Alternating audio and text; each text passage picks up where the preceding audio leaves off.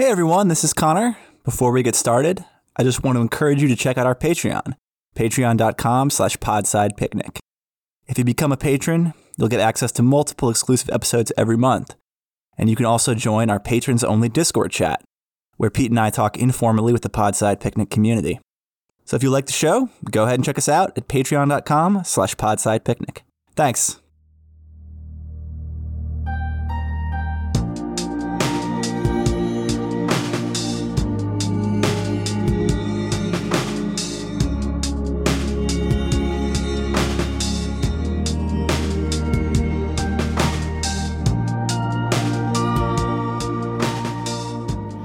Welcome back to Podside, everyone.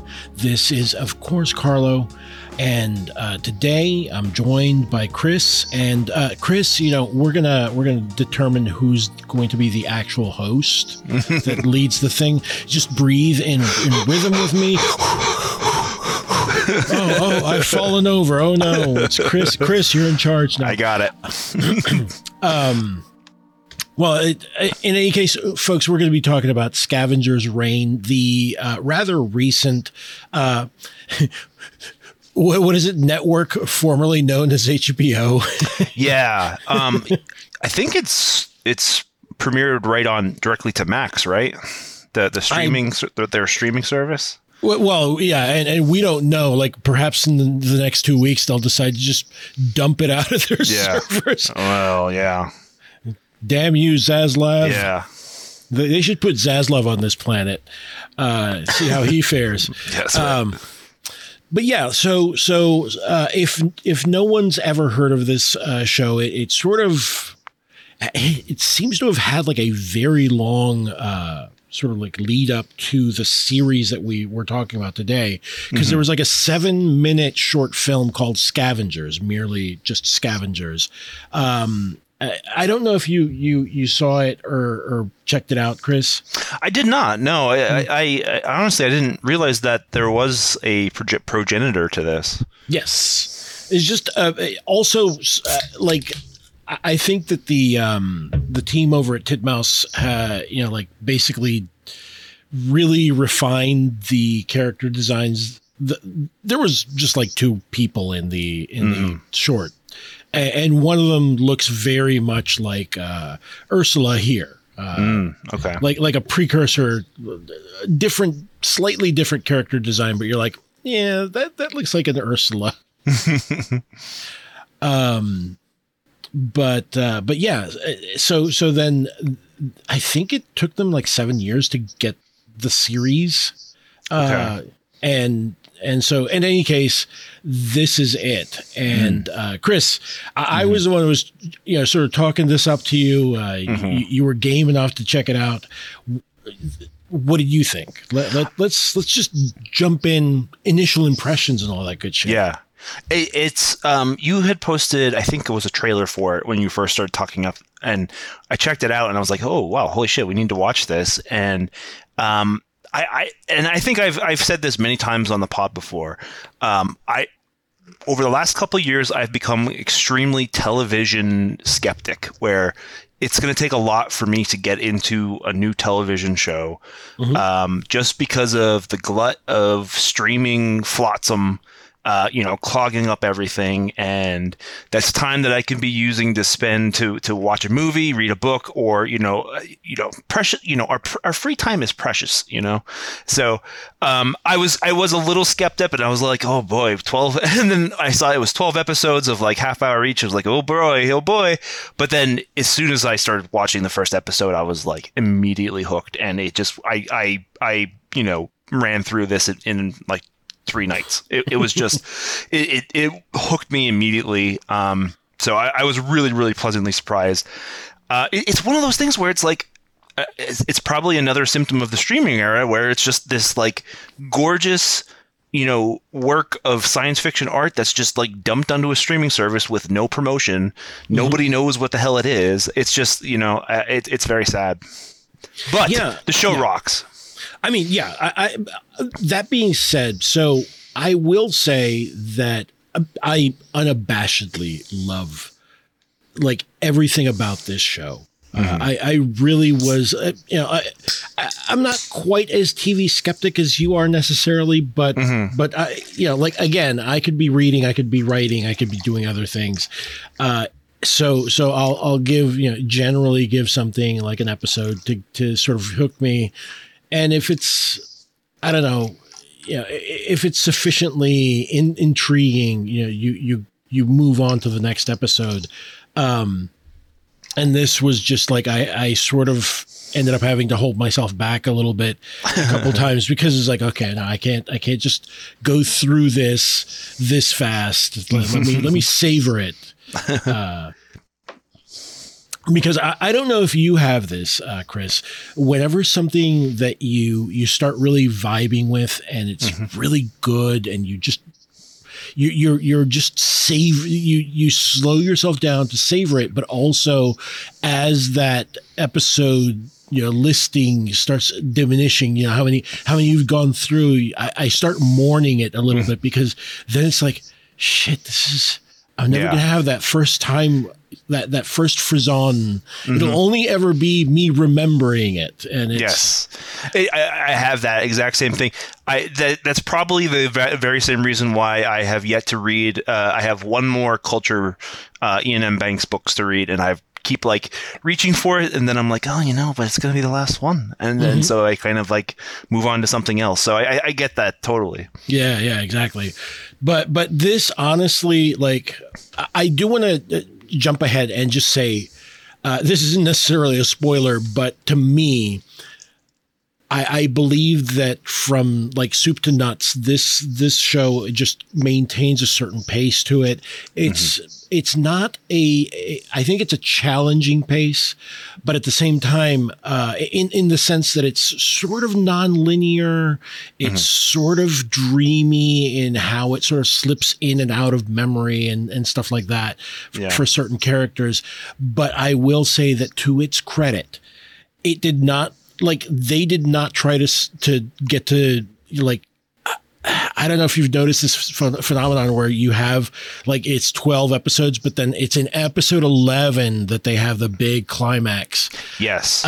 So that they can leave more of a runway for an open second season. Here, they just went right up to the line. They used up all the gas in the tank.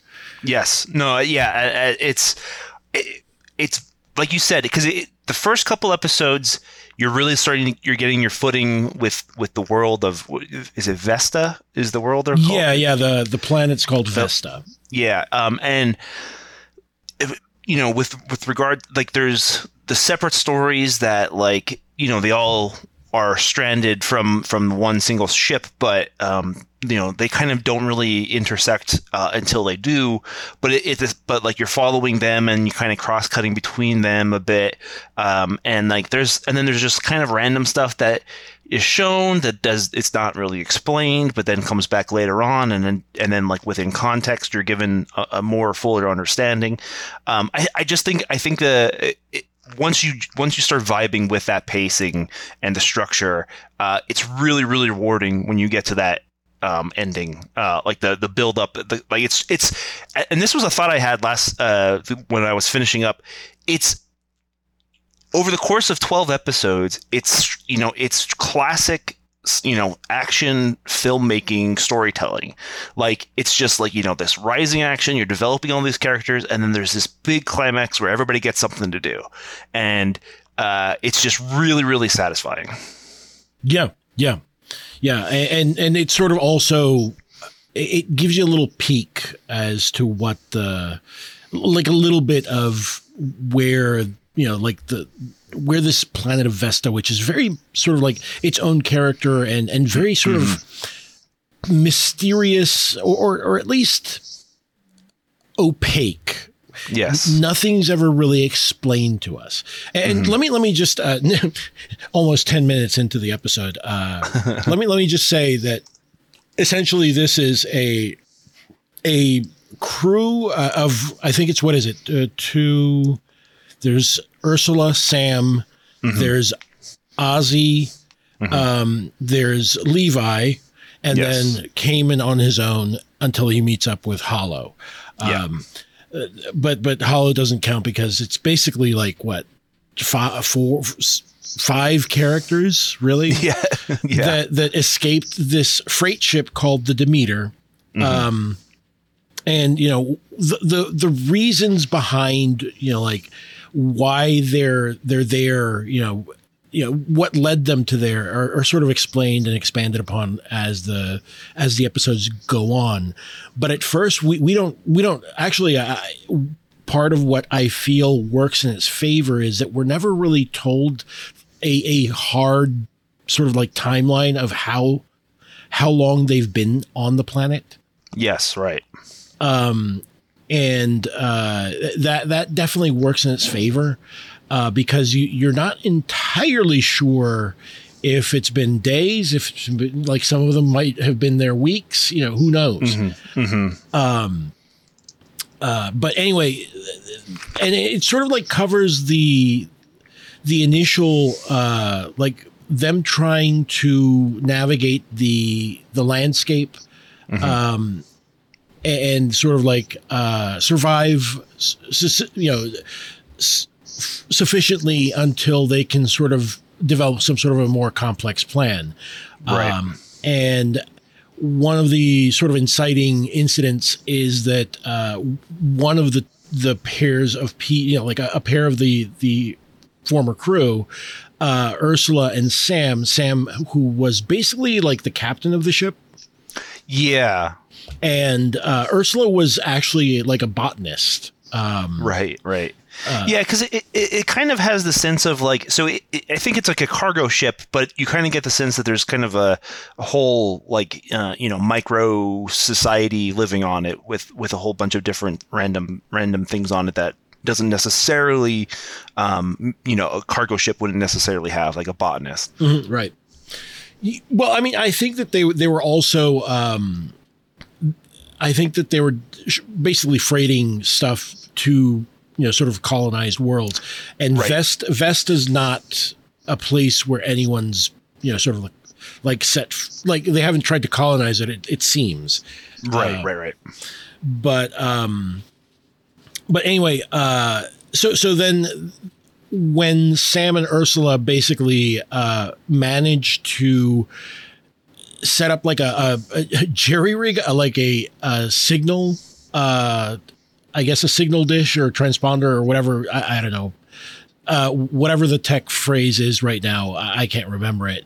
But basically they set it up so they can call the ship down to the planet's surface. In part because there, as you said, Chris, there are sort of like they seem to be like an old timey sort of cargo ship, to your point, where there is like freight, but there's also like colonists that are being transported along with it, right? Yeah, there's people in the you know, traditional science fiction conceit of like the you know, suspended animation type of thing. Yeah, exactly. Yeah, and I think it's important to note that like when all of the characters that we follow, they kind of like they escape on these escape pods and that land in different parts of the planet. So they're it's not as if they split up. They've find themselves, you know, alone on this strange planet. Yeah. And like I said, like Sam and Ursula sort of like, I guess, lucked out in that they either shared a pod or they were two different pods that were close enough together that they found each other. But like Ozzy Noreen, who is a great I love Ozzy, really. I really do, as a character. And she is basically the cargo or the freight captain or whatever, like the person in charge of the cargo bays and everything like that.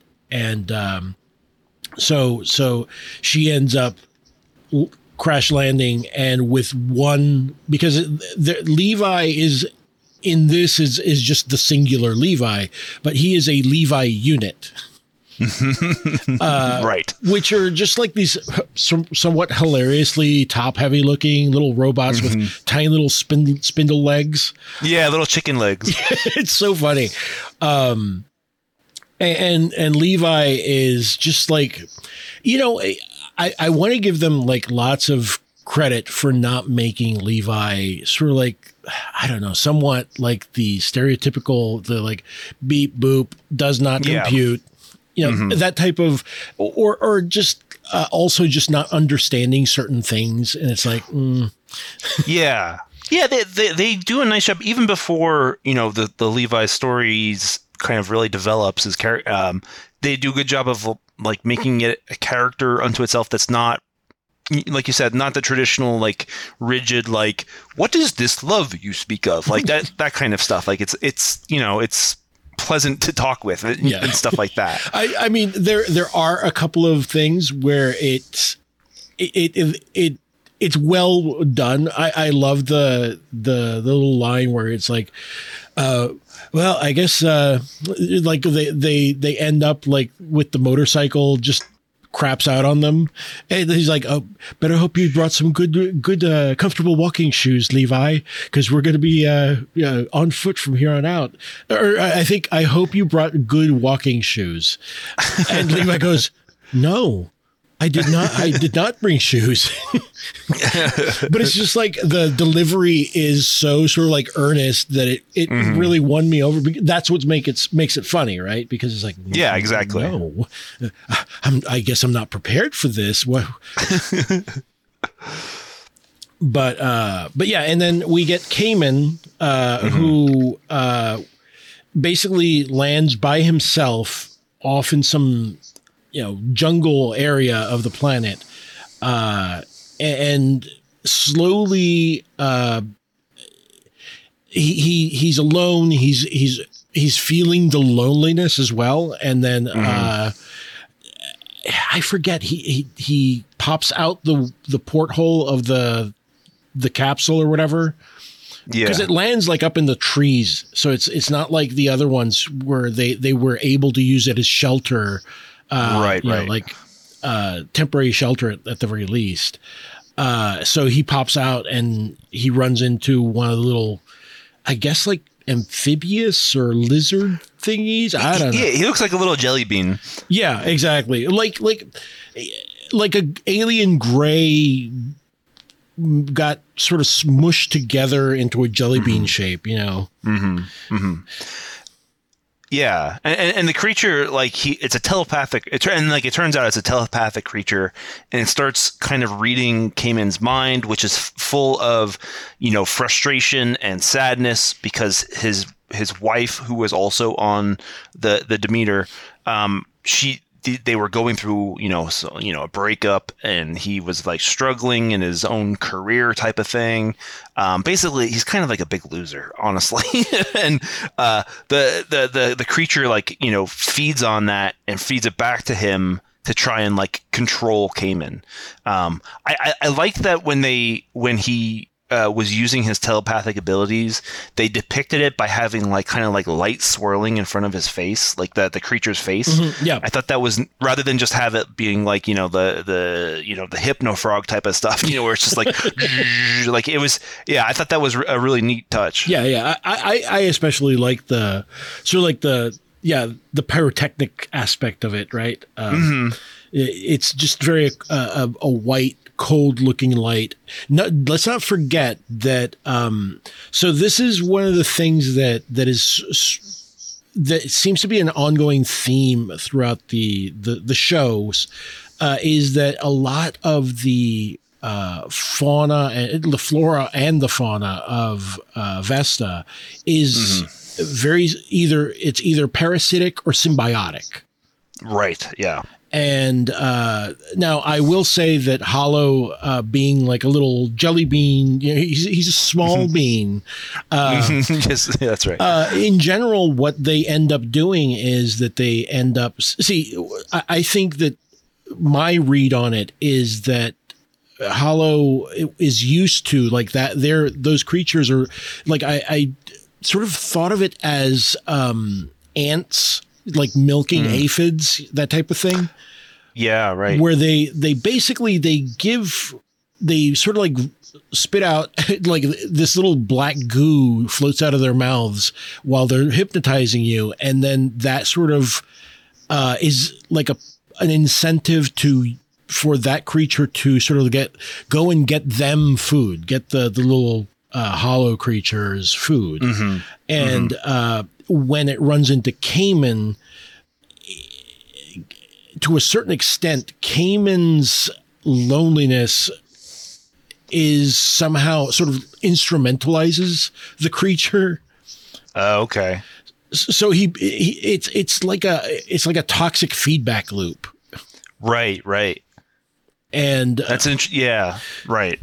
Because like the little creature would have been content eating like little, space mangoes or whatever the fuck those were. But it's Cayman who gets angry at the creature for scaring him, right? Right. And he kills it and he brings it to Hollow, and Hollow is like, okay, I guess I'll eat that too. And that's like a moment where it feels very like a fall from innocence for the creature, right? Yeah, that's a good point. That it's kind of like it's not so much feeding on it, but more like Cayman is. Like he's incredibly fragile and unstable underneath. Yeah. But he has this projection of, I'm in control, like he becomes like the asshole in control dude, I outrank you and all that shit. Yeah. He's kind of one of those guys who like everything is falling apart, but he thinks if he just like asserts just a little bit more control, he'll be able to, spin out of it and get like everything back where it was. And by doing so, he just makes it worse. Exactly. And like we later learn that, a lot of the issues that everyone has had to go through on Vesta, like including having to crash land there, is Cayman's fault. Yeah. Right. Go ahead. I'm sorry. The thing about Cayman is he comes across there at times he comes across as very loathsome. He's a prickly character, but there you can even so you do sense a deep well of sadness in him. He is a very, very lonely man, and I think that's also part of what is drawing him to the Hollow, or the Hollow drawing to him, is the sense of some sort of companionship, even if it is this kind of like really bad, feedback loop, like you said. But Cayman's an interesting character. Well, I think that for all that, I think that to me, like the sort of like the heart of the show is Ozzy and Levi, right? Yes. But Ursula ends up being like the reluctant leader type of thing, right? And at the end, it's Cayman. And I do want to point out, I was just looking it up because I was like, Cayman, because I thought I don't remember how I thought it was spelled, but it is spelled Kamen. And I was like, that's odd. Why would they call him Cayman? Isn't that like that weird show, Kamen Rider, right? Oh yeah. And I looked it up, and it makes a lot of fucking sense because Cayman is basically mask in Japanese. Oh yeah. Okay. And I mean, that's exactly what he is. He's a mask. He's just basically like, he's the baby initially, right? He's the big baby initially when he meets Hollow, but Hollow looks like the tiny little boy, tiny little bean, right? Yeah. And those roles become reversed by the end of the show, right? Yeah. Yeah. I mean, excuse me. It's interesting. He kind of like really envelops. He first envelops Cayman in this psychological or telepathic projection of where he's being led by the projection of Fiona, his wife or ex-wife or whatever. This is a late wife. This wife is no more. That's right. Sorry, spoilers, folks. Fiona essentially haunts is the ghost that haunts the other characters. She's there like she's absent from the show for a long time, and then she's still there, right? Because she's Levi's voice. She is the ghost that haunts Cayman, right? Yes. Yeah, and that was an interesting thing when I realized that the actor who voiced Fiona, right? Fiona, yeah, is the same one who did Levi. And do you know who it is? It's isn't she was from Arrested Development? Yes, right? it's Alia Shawkat from Arrested Development. Who's I thought her performance was really good, especially as Levi. Yes, because she does this great excuse me, kind of as Levi, she has this kind of soft, naivety, but it's also still feels strong. I don't know. It's very good. Yeah, like Levi has a firm and it has a pretty well developed and firm personality that becomes even more sort of firm as the show progresses.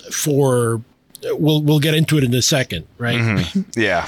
Which is, I mean, that was like one of these things where I was like, what is happening? This is so strange. But anyway, but yeah, Alia Shawkat brings, like you said, brings like a certain childlike wonder to the Levi performance. Yes. And in Fiona, it's just she just sounds tired. Yeah. Especially just tired of Cayman shit. Oh yeah, for sure. Yeah. Like she's just, oh my God, I gotta do this again. Yeah. But anyway, so yeah, I think that's one of those things where Fiona becomes like this specter hanging over the entire thing, right? In different ways. And, it's just a really interesting thought. Yeah. But yeah, so once Sam and Ursula manage to call the ship down, that's where everyone's like, they see it. Yeah. It gives everyone a goal to work towards. Yeah. Plus it does have like these like huge, probably 100 foghorns. Yes. Like basically beacons, whereas like it does, what it does? It does a Hans Zimmer sound. That's exactly right. Yeah. And it does it what is it, every day or every morning or something like that? And something like that. Yeah. Yeah. On a regular basis as a kind of a way so that people can sonically locate it, even if they can't physically see it or have any sort of tracker on it. Mm-hmm. Right. And I mean, that becomes like the goal, right? So, I think that, let's talk a little bit about, because Ozzy and Levi get sort of caught up in a stampede, basically. And that was this is more or less, what is this, episode 2? It's 3, I believe. Okay. Episode 3, where she's basically trapped in this, the stampede comes towards her, and she's got, as I believe Kurt mentioned previously, she has it looks like an Akira motorcycle. Yeah, it's definitely it's definitely inspired, I'm sure. Yeah. But also the tires are round. Yeah. Like spherical. Yeah, exactly. So she can move sideways too if she wanted to. So that's where after even before the stampede, we get this little tiny moment where Levi's just sort of observing this little trail of space ants moving from one branch to another. And he sort of suddenly puts his little pincers out to, have one of them climb atop it. He gives it a fruit, and then you can see the little, his little eye port, just sort of does not really have an eye, so to speak. It's just sort of an LCD screen or something. And it just starts pulsing, and it's is he communicating with the bug? Is this a communication for the bug? Yeah. I don't because it becomes clear later that he may actually be communicating with certain things. Right. And the bug just sort of like, oh yeah. And it goes off carrying little fruit along with the rest of the trail of insects. And you're like, what was that? And during the stampede, he's the one that offers, I like that it's a sort of also ironic because it offers the viewer like instruction on how to watch the show. Because it's like, just follow the movements of the herd, Yes. Sway with them. Just go, yes. Go with the flow. Follow go with the movement. flow. Exactly. Yeah. Yeah. And that scene, I love the stampede scene because it was very, and then is that where, no, that's not where she loses Levi, right? No. That's much, no, later. It's much later. Yeah. Okay. When she meets up with Hollow. right. For the first time. That's right. Yeah.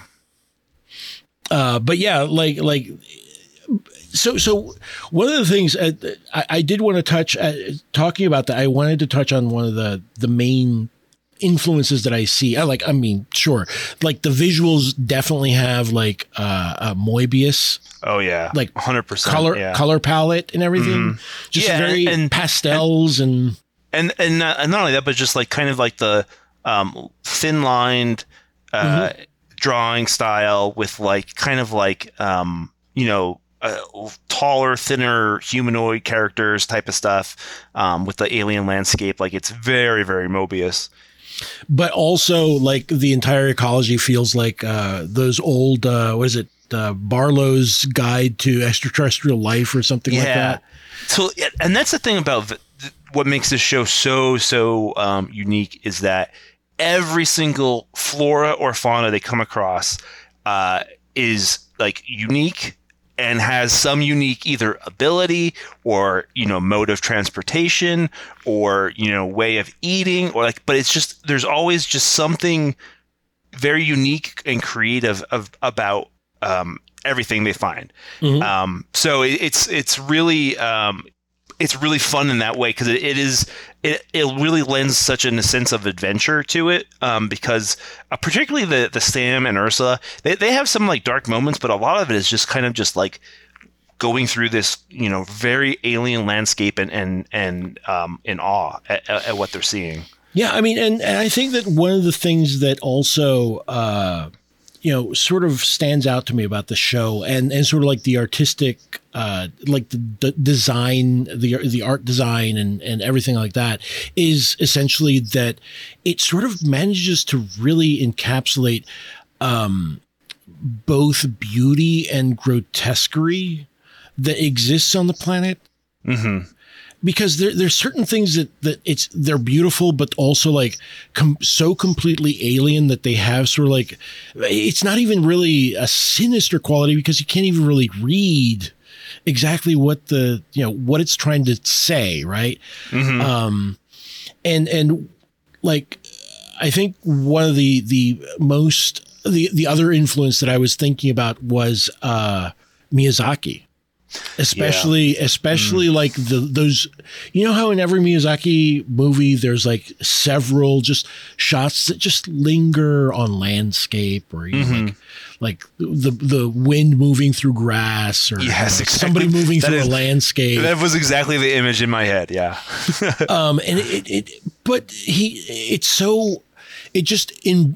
It immerses you so much here. I mean, it immerses you as well in the world. It lets you sort of like take a moment and just look and see what, and sort of, I guess, capture what the crew is feeling, right?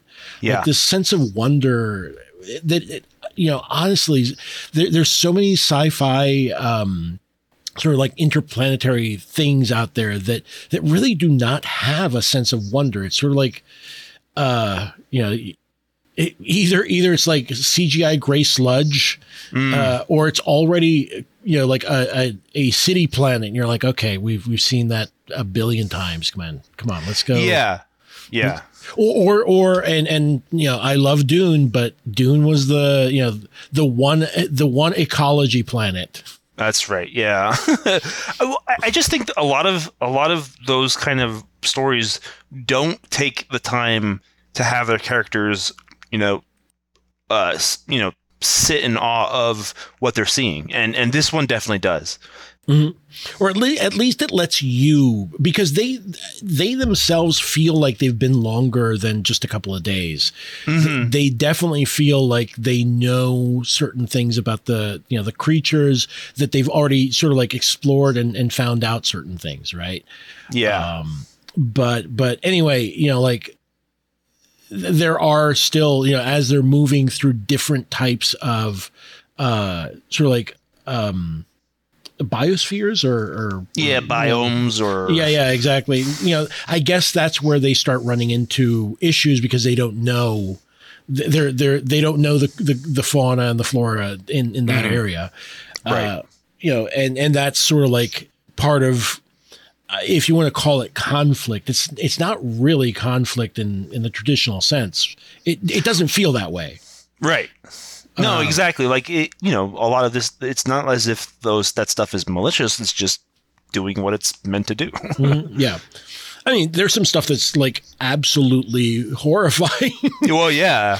As we'll get into in a second, but like before that, like that whole scene where they get sort of like, there's that gigantic wall of not exactly brambles. It looks like weird geometric tubes. Mm-hmm. Yeah. And Sam and Ursula figure out that they've been seeing like these weird sort of bird-like things. Mm-hmm. They're not really birds. They have a head like a shovel and a weird frill.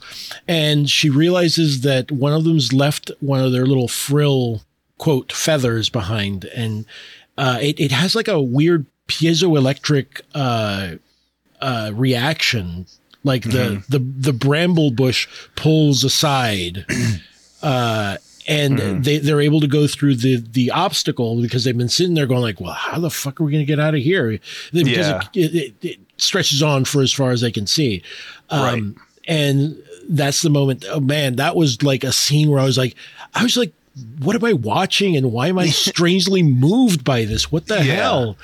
I really loved how they animated that feather thing. They gave it kind of like this like pearlescence to it on the underside. It's the thing, like it's just like touches like that, just that really add like essential details to this. Yeah, and as they're sort of like dashing through it, the effect wears off, and the tunnel that's been created for them is starting to collapse. And Sam's like, oh, he runs, but Ursula sees like a little light in the like off to the side, and she like stays and is completely mesmerized as like the end of one of these tubes sort of like blooms open, and it looks like a tiny UFO looking flower. Yeah. And like I was like honestly, I was like sitting there going like, what am I looking at? This is why is it taking like the boldness of a show to just sort of show you the entire like pollination and the life cycle of some poor little symbiotic creature that lives inside this flower. Like within the what is it, like the couple of minutes that it takes, he's sort of like he's sort of awakened. He seems to awaken or be born, and then suddenly he picks a pollination, like a little pollen sphere, and he pollinates the flower, and then he just lies down, turns gray. And that was the other thing. The breathing for a second. Did you catch that, Ursula? Ursula's just like breathing in rhythm, and there's a tiny shot where the brambles around her are also sort of like contracting and expanding in time with the breath. And I was like, what is it? Like, it's also one of these things where it's like, what is happening?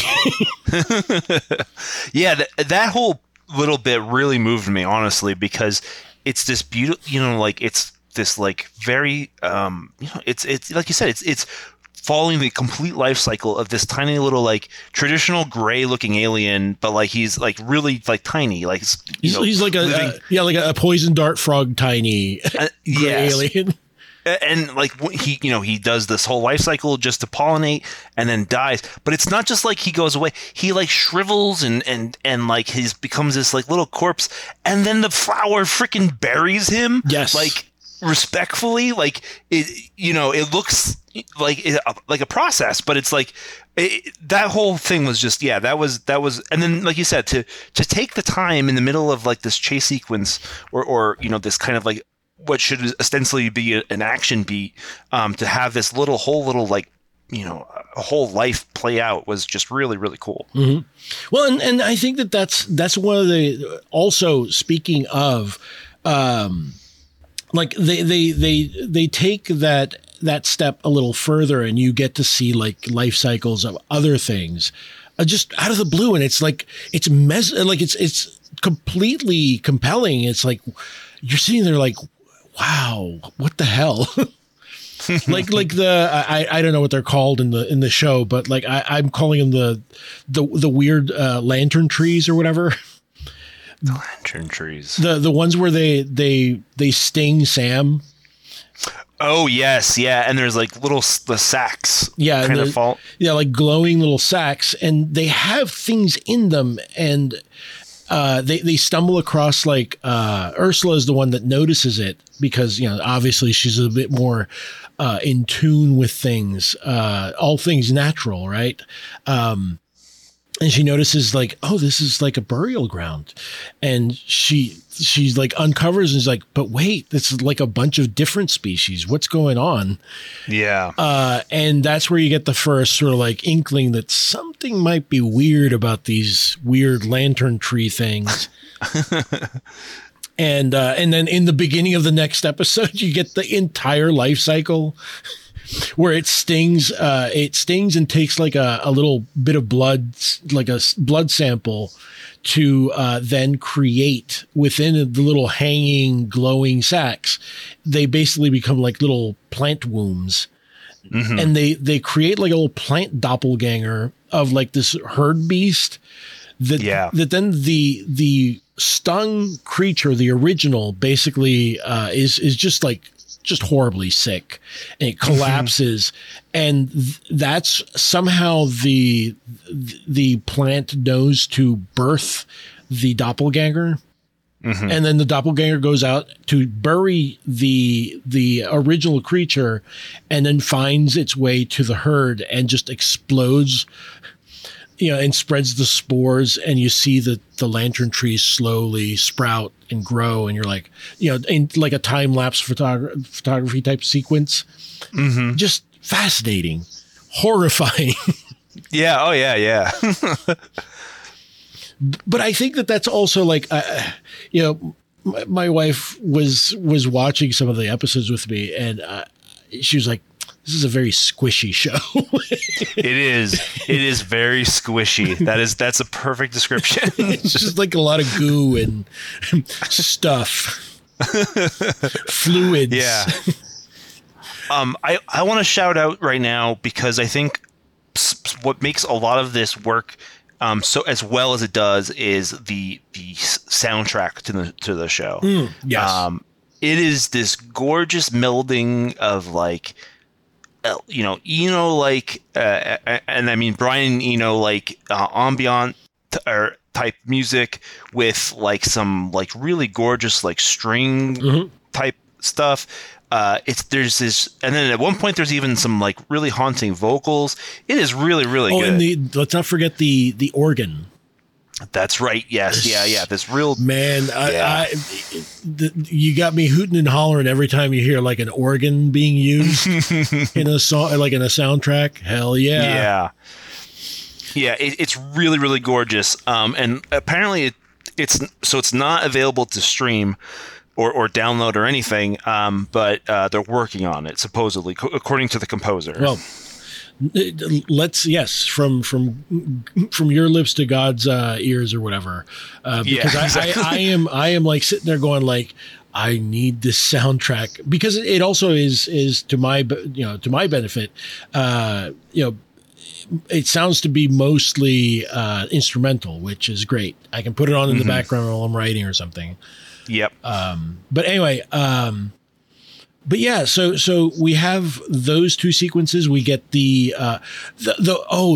let's talk about Levi and Ozzy in the aftermath. Part of why Ozzy and Levi have to move quickly is because they get hit with like a storm, like a big sandstorm. They get stranded out like in a sort of like a Badlands area type of, Badlands type of area, I should say. And they end up in like this weird little, like a covered garden, essentially. And it turns out that Levi's been sort of like cultivating things there on his own. Yes. Which, is one of those first signs that you're starting to see, what is up with Levi? Yeah. Well, yeah, I forget at what point do we realize that there's something growing in Levi. This is the moment because Levi then is basically cutting Ozzy's hair, scraping her nape and keeping it like close and cropped, and so she goes, "Oh, let's do a little, basically." One good turn deserves another. Let me open up your rear panel, and she sees like all the weird yellow mold, right? Or slime mold-ish type thing, just growing everywhere. And even as she's looking at it, it's like slowly extending tendrils along the circuitry and everything. It's just again squishy. It looks squishy. Exactly. And that's where she realizes that. One, she asks him to open up the entire back panel, and he's like just covered inside, like all the circuit boards, all that stuff is just covered in this yellowish, like slime mold type thing. And as she tries to scrape a tiny bit off, and Levi just flinches, and that's where you realize what the fuck? You're like, Ozzy asks him like, what was that? Yeah. And it, like, again, great writing. It's not like, I feel pain. I don't know what I felt, but it didn't, basically, I'm not sure, but it didn't feel good. Yeah. And that's where she realizes, and because why would a robot have any context for feeling anything, right? Exactly. Yeah. So that's where, basically Ozzy realizes that Levi can now feel her hand on his parts of his chassis.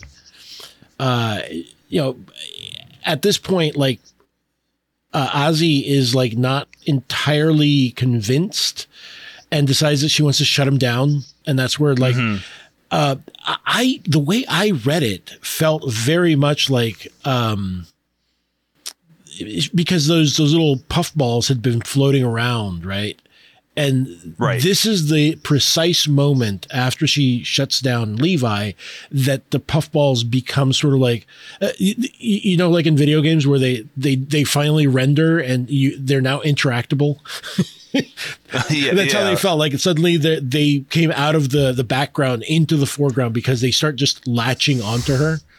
Right. Yes. Yeah. And she can't like pull them off. They're like glued onto her skin almost. And that's where we get the weird puffball brain scorpion looking thing. Yeah, right. Whatever they came from, it's like this kind of thing that generates these to essentially sedate its prey. And yeah, like it feels like the puffballs have like some sort of narcotic or like maybe a neurotoxin of some sort, right?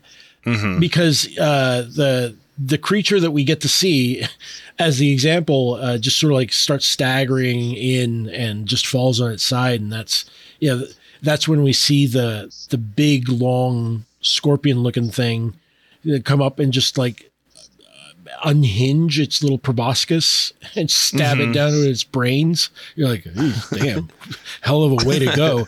And obviously that's where Ozzy's like, oh shit. She has to like drag herself with one arm to power up Levi again. Right.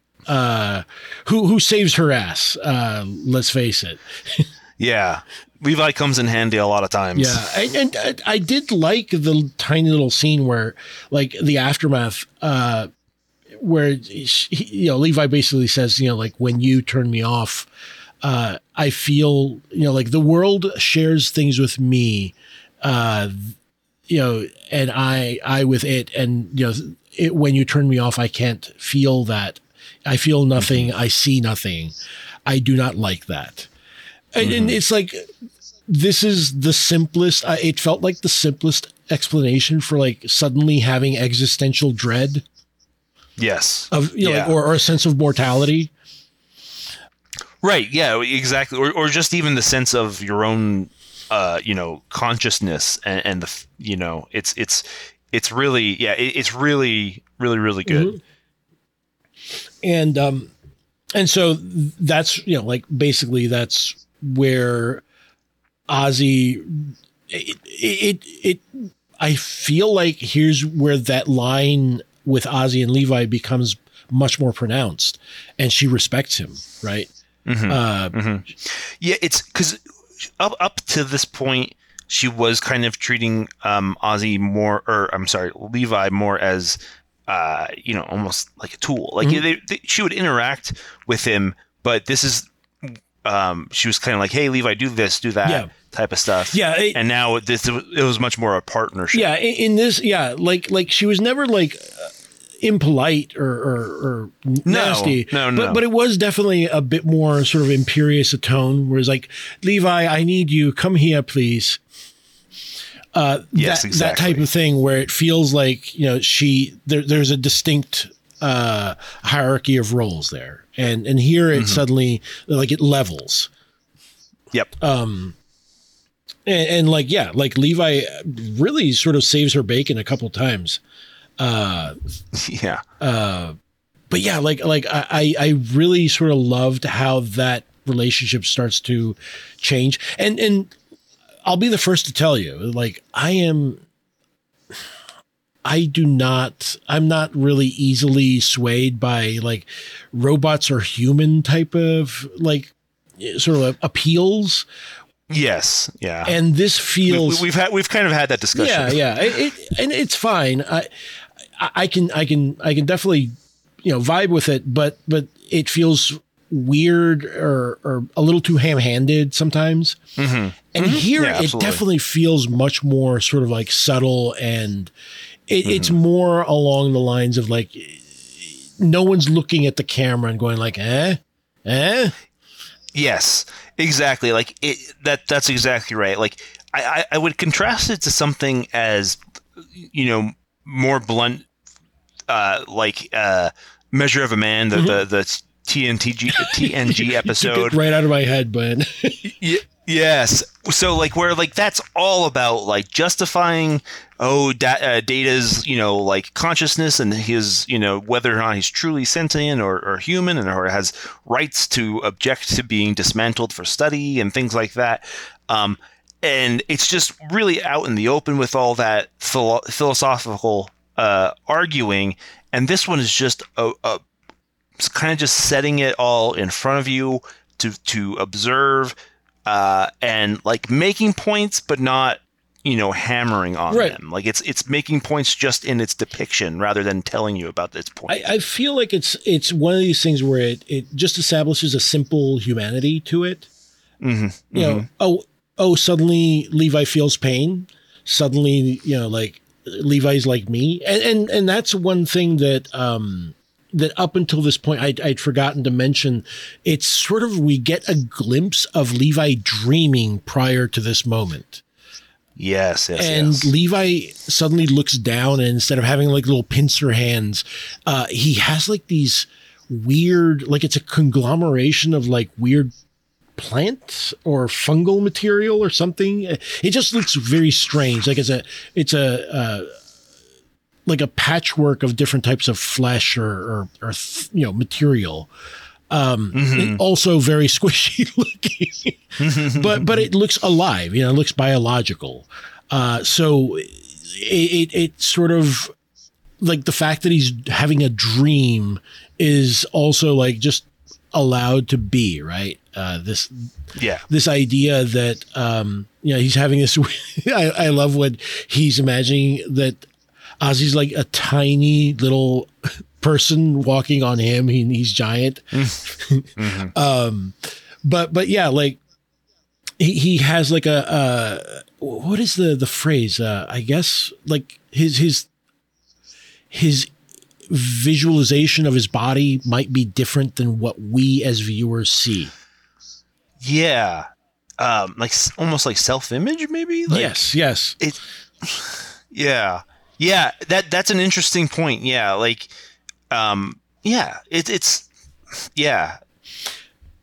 it's just so fascinating to me because it's sort of like it's not really hammered home. It's not made like too philosophical. It's just the simplest thing. Like Ozzy realizes that Levi can feel pain. Okay, she stops doing that, right? Ozzy says, I don't like being turned off without, for no real reason. She stops doing that. When Levi asks to be treated a little bit more, equitably, she does. I mean, it's just, it's sort of really interesting and it's subtle. It is. Yeah. Yeah. But, man, go ahead. And I like how it's all kind of about too, like this kind of combination of, mechanical and, biological, like it's like, true kind of like, cyborg type, depiction, I think. But in less of a, cause it's in essence, Levi's being colonized by this like fungi, and it's less of like, we're installing metal parts on this human, the robot parts on the human. It's the kind of the other way around. Is this organism is colonizing, this machine. Yeah, exactly. It's what was it? It's sort of like it is sort of like a weird fungal cyborg, right? Mm-hmm. Yeah, exactly. But yeah, like it's just so fascinating to me. And so as they, sort of like grow closer, closer themselves, as people, they also become closer. They get to a certain part where they have to cross a canyon on their way to the Demeter, to reunite with the Demeter. What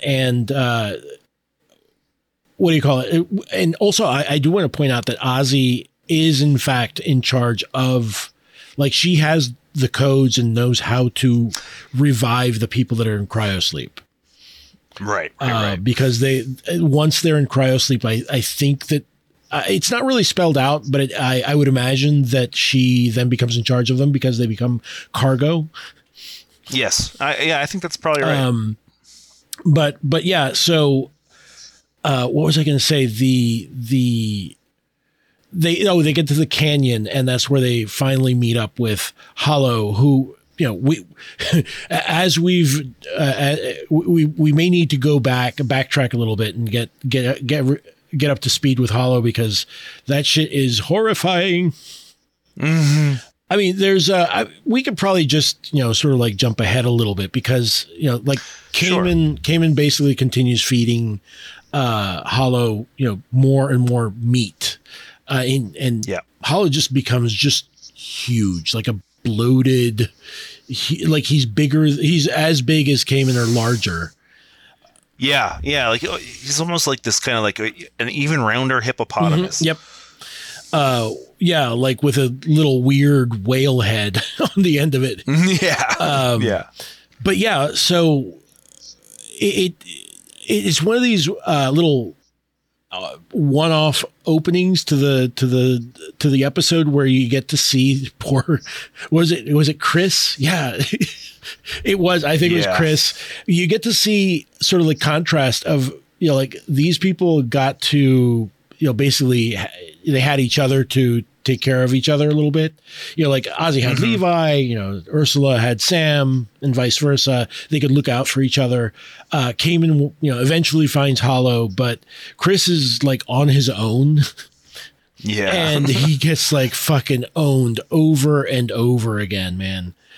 Mm-hmm. It just shows how horrifying those first couple of days must have been for the for the crew that we're following, right? Yeah, absolutely. Because it's just stumbling from it's almost like Looney Tunes esque of like stumbling from one like thing to the next.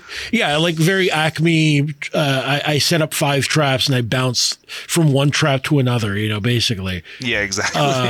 But you know, he actually trips on one of Cayman's traps. And that's where, you know, basically I also love that you don't see Cayman. You just see his shoe and the one corner of the tattered, you know, makeshift cloak that he's made for himself. And you're like, oh fuck, he met Cayman. Yeah. Because by then you know they've done such a good enough job on the character design that basically you can tell, oh yeah, that's fucking Cayman. Yep.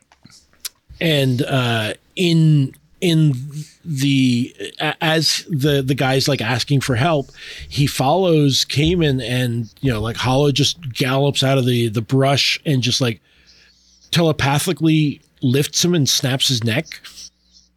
Yeah. And he just like, you know, I guess he was hungry because he tosses him in his lair with the other piles of fucking rotten corpses. And Cayman just like, that's the last straw for him. He just cannot keep it together anymore. And that's where he like asks, you know, like he pleads to someone take the pain away. And that's where basically, you know, Hollow does it. He completely takes him in, and the roles are now reversed where, you know, like when he now it's, you know, Cayman who looks like a tiny fetal baby inside of this gigantic creature, complete with an umbilical cord that feeds him. Yes. Yeah. It's so like while he was telepathically, you know, enveloped by Hollow, he is now literally enveloped by Hollow. Like, well, yeah. And it's an interesting inversion of the you know, like Levi's being infiltrated basically by a biological creature or organisms, right? And you know, here Cayman basically wears Hollow like his mech suit. Yeah. Yeah, exactly. Like a biological mech suit. Yeah. There's a lot in this of like the kind of like the mixing of, you know, mechanical with biological and or replacing one for the other type of thing. Yeah. Sometimes in the grossest ways possible, but, Yep. Yeah. But yeah, like I just love that image where you get to see him just like sort of curl up in like an actual fetal position and gets sort of like slowly pulled into like Hollow sort of like opens like he's like a stop motion of like something dropped into water and just like like just slimily takes him in. It's lovely. Yeah. And gross. Yes, lovely, gross. But yeah, that's where Hollow meets, like on that canyon is where Hollow hears Ozzy, and that's where they have the showdown where Ozzy realizes that Cayman is inside this creature, but only after the moment where. Chris, did you go like, oh, like mutter to yourself under your breath going like, oh no, when Levi's like running and is like, Ozzy, I can't move. Yeah. That was very much like, oh shit. Yep. And like Hollow just like uses his telepathic powers that seem to have grown with his size basically, and just rips him apart, like just tears the chassis open and tosses it back over the edge of the cliff. Yeah. Go ahead. He explodes him in like one of those, like, you ever see like the mechanical drawings of like a machine that's like all the parts laid out? Yeah, with a bunch of like little diagonal lines that show this goes in here, this goes in here. Yes, exactly. Yeah, that's what it kind of looks like when Levi explodes. Yeah. And that's where like Ozzy just goes berserk on this guy. Like, she just basically cuts him open with her space naginata. And like she cuts him open and she sees for a minute Cayman. It's such a creepy image where he's just like sort of like not even really, he's sort of like he woke up briefly and he just closes his eyes and goes back, it rolls back into the innards of Hollow, and the flesh starts to sort of like regenerate. So gross. Yeah. But yeah, like she ends up like at the basically, you know, Hollow just tosses her over the edge of the cliff, and she manages to hang on, you know, to the rocks, or the rope that they had initially used to try to cross, and you know, she falls to the bottom, and she just like has a moment trying to like futilely gather up, you know, whatever parts of Levi she can, but it's all being carried away by the current of this little river. But yeah, like that was like, I felt that. I was like, damn, man, we just Levi, I hardly knew ye. Exactly. Yeah. I was legit shocked at that. And I mean, it feels it feels earned that she is sad, you know, like very, like just out of her mind, sad that Levi is no more. Right. Yeah, no. Yeah, I mean, they've done a good job of, you know, establishing the connection, and more than just of like, oh shit, there goes something that could like help me with like taking out. Yeah, exactly. It feels like she's actually experiencing a loss, right? Not just like, oh yeah, fiddlesticks, I lost my wrench. You know, like she might have been a little bit, like you said, she might have been a little bit, you know, miffed that, you know, oh shit, you know, now I got to do this on my own. But she would have been like, well, you know, it's just a robot. Yes, exactly. But yeah, I don't know. I mean, at this point, we should probably just talk a little bit about Ursula and Sam's like little journey where Sam is getting owned by that fucking lantern tree. There's exactly.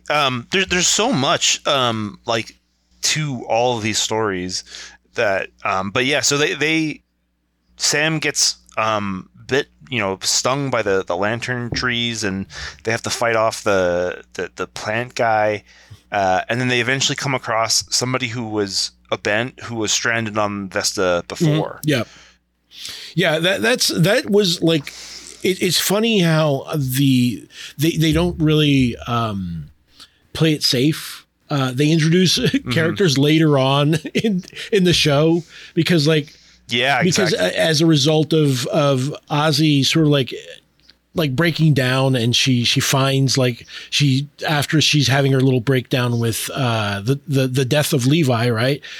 She finds the old transmission radio, and her the last thing she's able to get out of it is one last transmission for, you know, like rescue basically.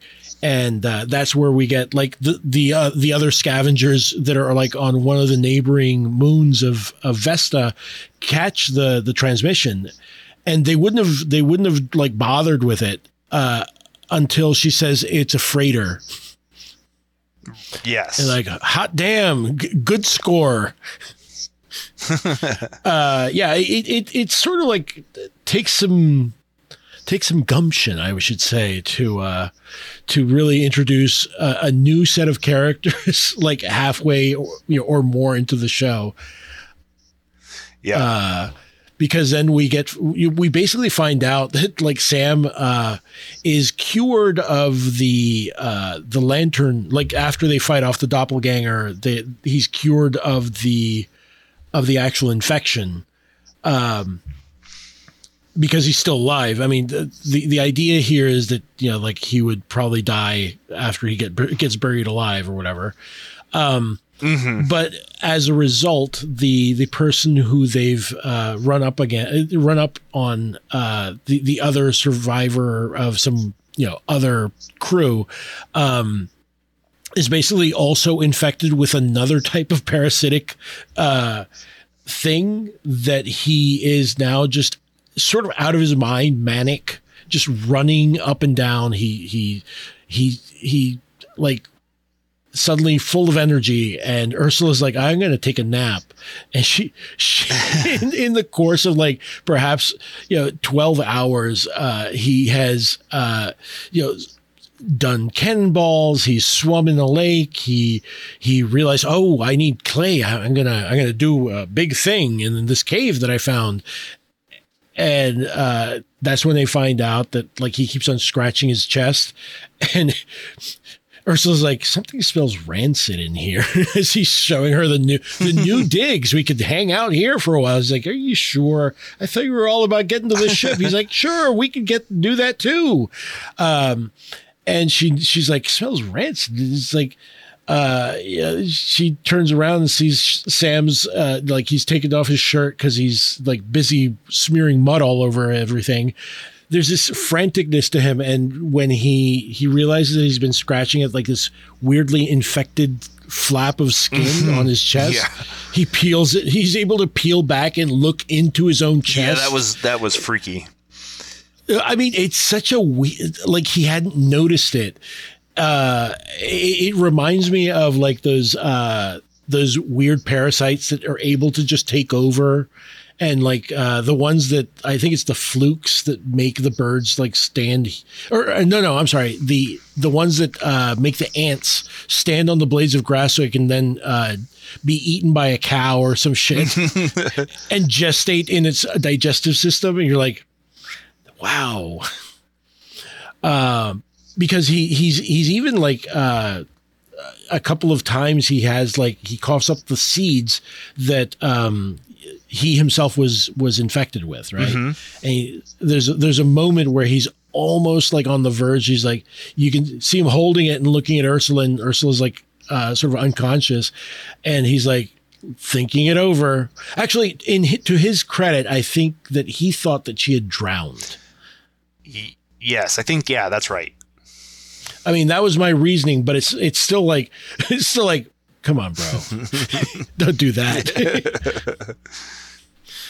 But yeah, like it's sort of sad because like, towards the beginning of the show, we have like a little interaction where Sam sort of berates Ursula for like, oh, you shouldn't, you got to listen to me, blah, blah, blah. And she's like, I could do this alone. I don't need you. Mm-hmm. And as time goes on and Sam, Sam's health is just dwindling, she starts like really like reversing that same dialogue and like basically telling him, no, you got to make it. I can't make it without you. Mm-hmm. And like, it is sort of touching that he's like, no, see, the thing is you have to. So listen to what I have to say. And he gives her like his pass card and everything like that. I mean, it's lovely. Like he's able to choose where he wants to die. That's, mm-hmm. And it's underneath this like yet another beautiful, weird orange and red, gigantic tree. Right. Yes. Yeah. It's like real barky, like real. Mm-hmm. Yeah. Yeah, and like it has like these weird fronds on the branches. It just looks like like a big shaggy tree. Yep. At that point, like Ursula is just like sort of really a little bit lost. And she runs into someone that we should probably talk a little bit about, right? Because much like Gandalf, at the turn of the tide, Levi returns. Yes, exactly. Honestly, also, I was like, this was just enthralling and somewhat moving because once you realize what's happening, you're like, oh. Yeah, and this kind of also goes into the whole like timeline thing because she goes back into. It turns out Levi's like created this whole little like, house and complex for himself where he's like gardening and things like that, and he is completely transformed. Like you can covered in like plant-like material that has really changed his appearance, and it seems like it's been like months since we've last saw him, but but it's hard. That's where the whole like timeline thing it's kind of like flexible in this. Yes, that's a good word for it. But yeah, like I think that it's also he's also a bit more sort of like aloof and sort of somewhat alien. Yes, right? yeah.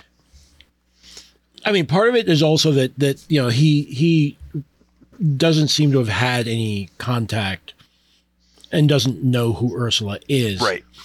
He's not mean or anything like that, but he's very curt. She's like, "Oh, are you gardening?" He just sort of like doesn't answer, the minute she's like going to put her greasy fingerprints on his little garden, he stops her hand, Yes, exactly. Which also like speaks to like he's been transformed. Like he is now a full sort of person, right? Former Levi, even though he was on that path, right, would probably have been a bit less forceful about it. Right. But yeah, like, man, let's jump ahead because I think we could just draw all the threads together. Correct. Yes.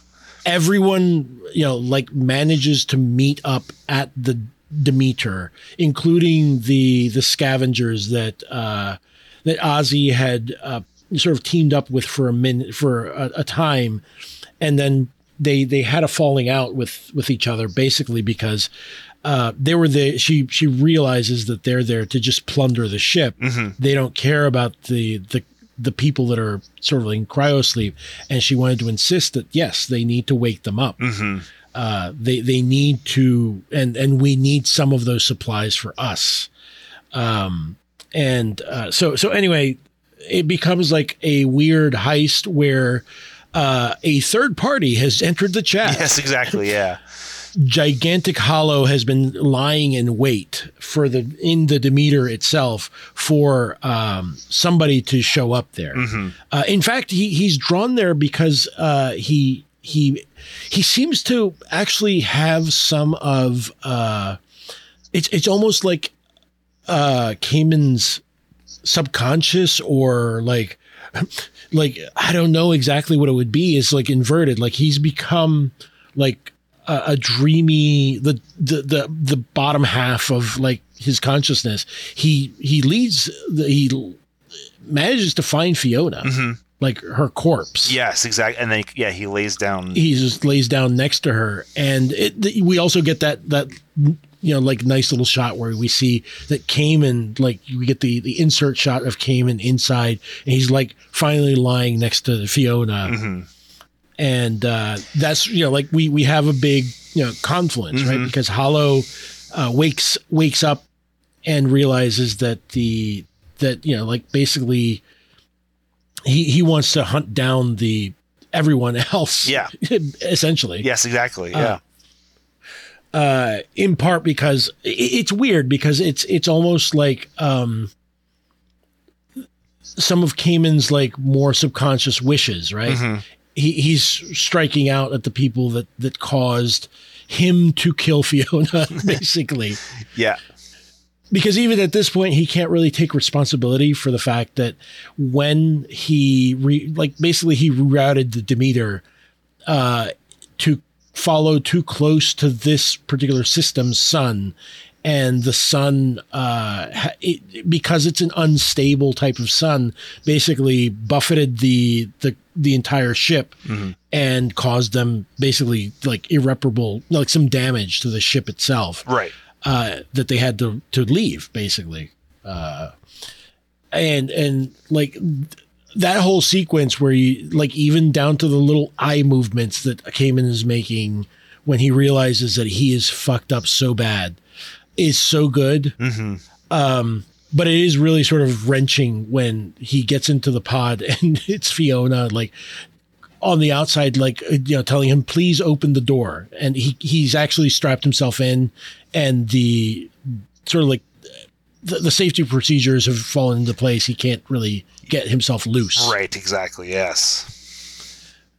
And so, yeah, it becomes this entire showdown between Hollow and everyone, essentially, except the leader of the scavenger trio. Yeah, she takes off on her own. She fucks off. I mean, kudos to her. She did the wise thing, not necessarily the good thing. She's like, fuck this. The actor playing her is excellent because she gives off such a shitty vibe that like just like she's got fucked vibes. Yeah. Oh my God. Just did not like from the minute one. I'm just like, don't like this lady at all.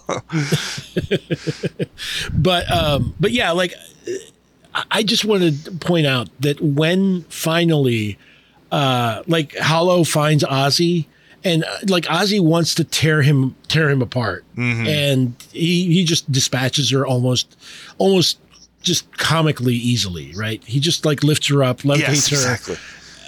Like pins her up against the hull of the ship. He's about to like just basically like own her completely, and Levi, who has found a bloody rope that had traces, like obviously traces of Ozzy's blood on it, has become interested and shows up out of nowhere and just punches the fuck out of Hollow. It just sends him tumbling like 30 feet away. Yeah. And again, it's like Swamp Thing, Levi, right? Exactly. Yeah, that's a good point. Yeah. And in the whole showdown, we get this whole thing where Levi is just emanating this weird energy that is slowly stripping down Hollow. Like he's like his flesh is melting away and slowly exposing Kamen. And we get this just lovely extended sequence of Kamen, who has been floating like in his mind palace or whatever, has been floating out in the cosmos, like in space, is just basically starts falling into re-entry into the planet. And we get this entire sequence where it's like a sped up like evolution of Vesta as a planet. Yes. With the first organisms, everything sort of like running. It's just like, what am I looking at? What is happening? It's an animation tour de force. Totally. It's so good. This is also where the organ music comes in. It's just the soundtrack is just sublime. Yep.